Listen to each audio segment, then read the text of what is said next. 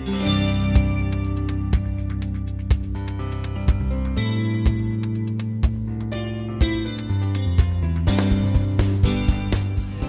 this episode of Cato Out Loud, Unintended Consequences, Special Interest, and Our Problem with Sugar by Gary Taubes, author of The Case Against Sugar. This recording is of the lead essay from the January 2017 issue of Cato Unbound, Sugar and the State. 40 years ago, the federal government entered the business of giving dietary advice, first with a congressional report released by George McGovern's Bipartisan Select Committee on Hunger and Human Needs, which in turn prompted the first dietary guidelines from the U.S. Department of Agriculture. With the perfect acuity of hindsight, two stories from those initiatives bear recalling. The first involves McGovern's report, Dietary Goals for Americans, which was primarily controversial for its recommendation that Americans should reduce the fat content of their diets and compensate with more carbohydrates. After releasing the report, McGovern's committee held a series of hearings to deal with the backlash both from scientists and industry. While McGovern, his colleagues, and their committee staff may have all hoped the guidelines would lead to a nation eating, perhaps as Michael Pollan would later memorably put it, whole food, mostly plants and not too much, that would not be the case. Hence, story number 1 is about the dangers of unintended consequences. The committee's staff director later told me how he got an inkling of what would eventually happen. As he recalled it, an economist pulled him aside after one of the hearings and gave him a lesson on market disincentives to healthy eating. He said if you create a new market with a brand new manufactured food, give it a brand new fancy name, put a big advertising budget behind it, you can have a market all to yourself and force your competitors to catch up. You can't do that with fruits and vegetables. It's harder to differentiate an apple from an apple. And this is indeed what happened. Supermarkets became full of low-fat food products, food-like substances, to borrow again from Pollan, all with implicit and explicit health claims that they would lower cholesterol and bestow a longer and healthier life. Many of these products replaced fat with some variant of the 50-50 combination of glucose and fructose that makes up what we think of as sugar, most notably high fructose corn syrup, which had just recently entered the food supply. While this transition was occurring, our nation and the world also experienced unprecedented increases in the prevalence of obesity and diabetes, raising the question of whether these two phenomena are causally related. This brings us to story number 2. McGovern's dietary goals prompted Carol Foreman, an Assistant Secretary of Agriculture appointed by President Jimmy Carter, to begin the process of codifying the goals as official government policy. As Foreman later told me, she was aware of scientific controversy on the nature of a healthy diet, but she believed that sufficient consensus existed to provide at least provisional recommendations. Tell us what you know, and tell us it's not the final answer, Foreman says would tell nutrition researchers at the time. Tell us what your best sense of the data is right now. The best sense of the data, however, will always depend on who is asked. And therein lies what may be the second problem with the last 40 years of dietary guidance in the United States. The existence of a controversy in science implies that uncertainty exists about whether the consensus is correct. Clearly, in the 1970s, the majority opinion among nutrition authorities was that dietary fat, particularly saturated fat, caused heart disease, and so probably diabetes and obesity as well. The three disorders are highly associated, suggesting a common cause. Since then, the dietary fat hypothesis has repeatedly failed confirmation in clinical trials, but the strong suspicion remains that fat consumption should be limited. It's still a foundational assumption about the nature of a healthy diet, if not among public health authorities, then among the public whose diet they have been trying too hard to influence. Another unintended consequence emerged from the official embrace of the dietary fat consensus in the 1970s, however, and this may have had far more profoundly damaging implications. The dietary fat consensus negated the viability of a competing hypothesis that highly processed carbohydrates, and particularly sugars, are the macronutrients to worry about in the American diet. By this thinking, the modern diet damages our health not through cholesterol-related mechanisms or the presence or absence of vitamins and minerals, but through disruptions of insulin signaling, in which diabetes and so premature death is the end state. Coronary heart disease is a consequence as well. This hypothesis was actively studied and debated through the mid-1970s, but then it was disassociated from the likely causal link that pointed back to refined carbohydrates and sugar. This disassociation was a casualty of the consensus building of the 1970s, aided and abetted by the sugar industry itself, which was the party with the most to lose in the controversy.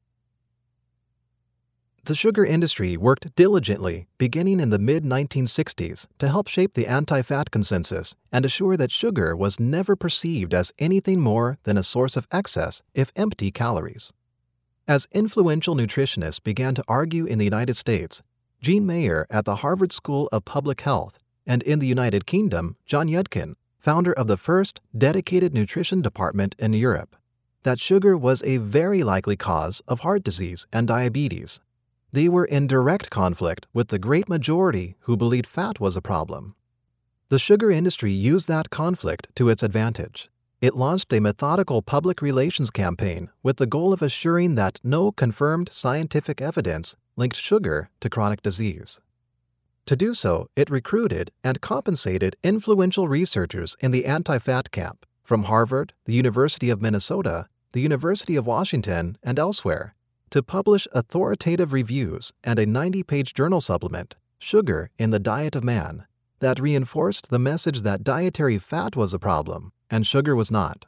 These documents played a pivotal role in the FDA's 1976 preliminary assessment that sugar should retain its status as generally recognized as safe, GRAS, and that decision, along with sugar industry-funded research and industry-funded researchers, then played the critical role in forming the consensus that sugar was benign.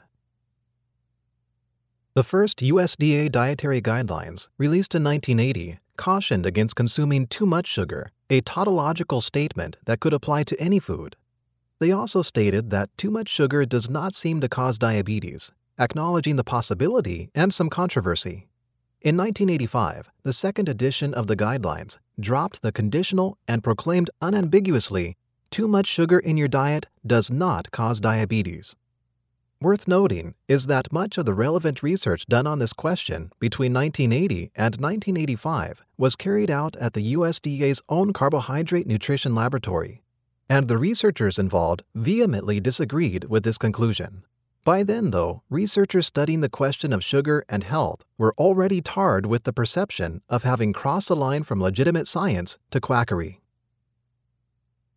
In 1986, the FDA officially concluded that sugar should retain its GRAS status on the basis that no conclusive evidence demonstrates a hazard to the general public when sugars are consumed at the levels that are now current. Seminal government reports that followed from the Surgeon General's Office, 1988, the National Academy of Sciences, 1989, and the British Committee on the Medical Aspects of Food Policy, 1989, all echoed this thinking. Dietary fat is a killer. Sugar is a benign source of empty calories. To come to the latter conclusion, though, required that the authors of these reports equate no conclusive evidence with no evidence at all. By doing so, they successfully transformed a consensus of opinion into dogma. Among the consequences may have been the worldwide epidemics of obesity and diabetes. Had the nutrition research community and the public health authorities in the 1970s and 1980s understood that scientific controversy can only be resolved by careful experiment, not the assignment of truth to a consensus, then both our medical and public health approaches to obesity and diabetes might have had some effect. We cannot say. Should they understand it now, as I would hope to be the case, we're still looking at perhaps 20 years of concerted research before definitive answers can be obtained. As such, we're still in the position of the USDA in the late 1970s, having to act on incomplete and uncertain information, and still left having to make difficult decisions about who has the best sense of the data. At the core of this kind of nutrition controversy is a fundamental philosophical conflict between the requirements of an effective public health policy and the requirements of science. The belief that imminent action must be taken, that it would in fact be irresponsible not to act, may be incompatible with the institutionalized skepticism and rigor required to establish reliable knowledge.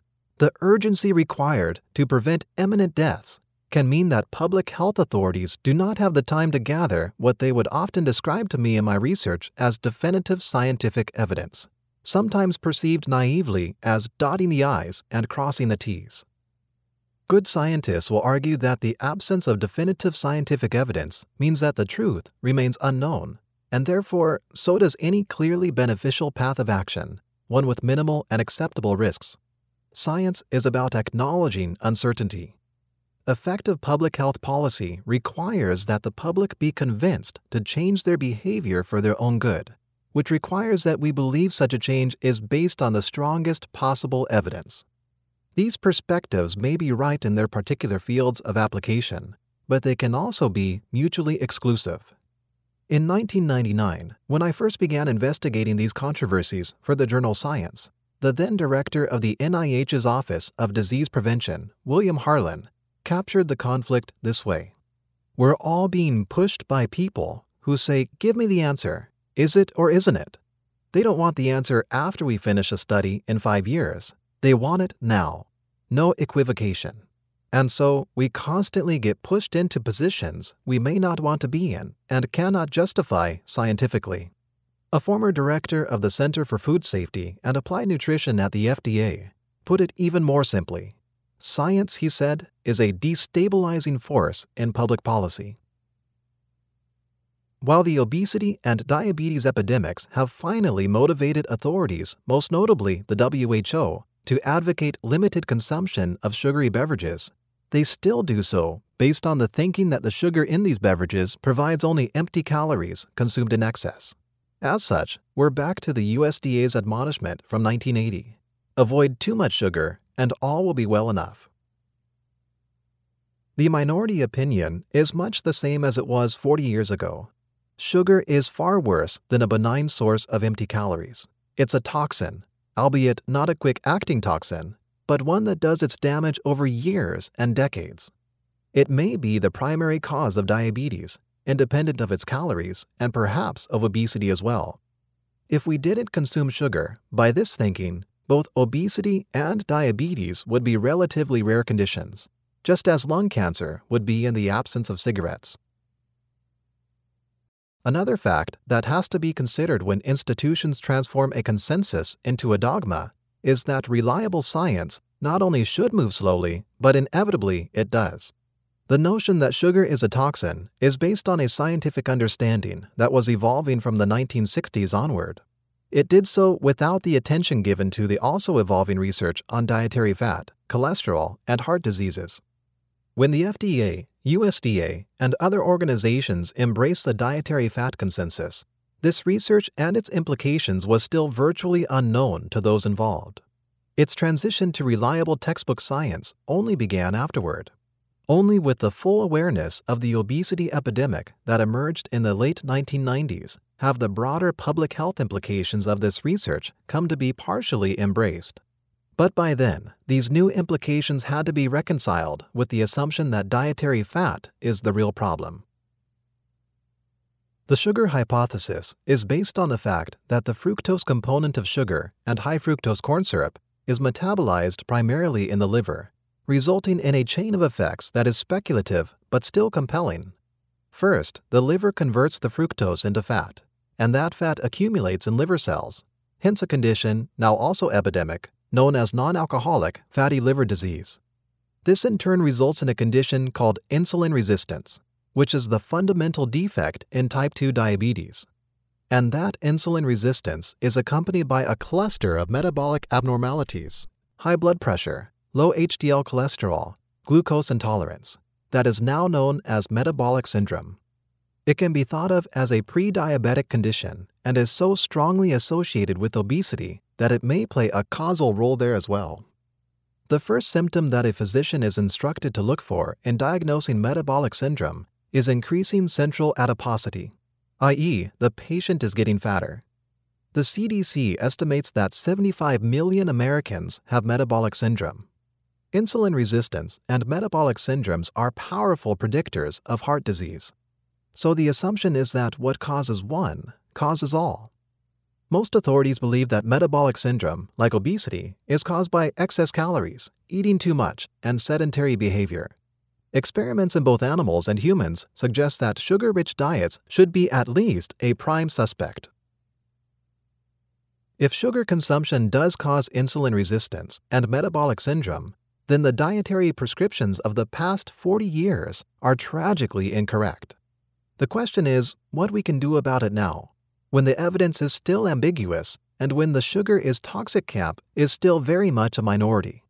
The research necessary to nail it down would take years to decades to complete, and is not even on the radar screen of the funding agencies.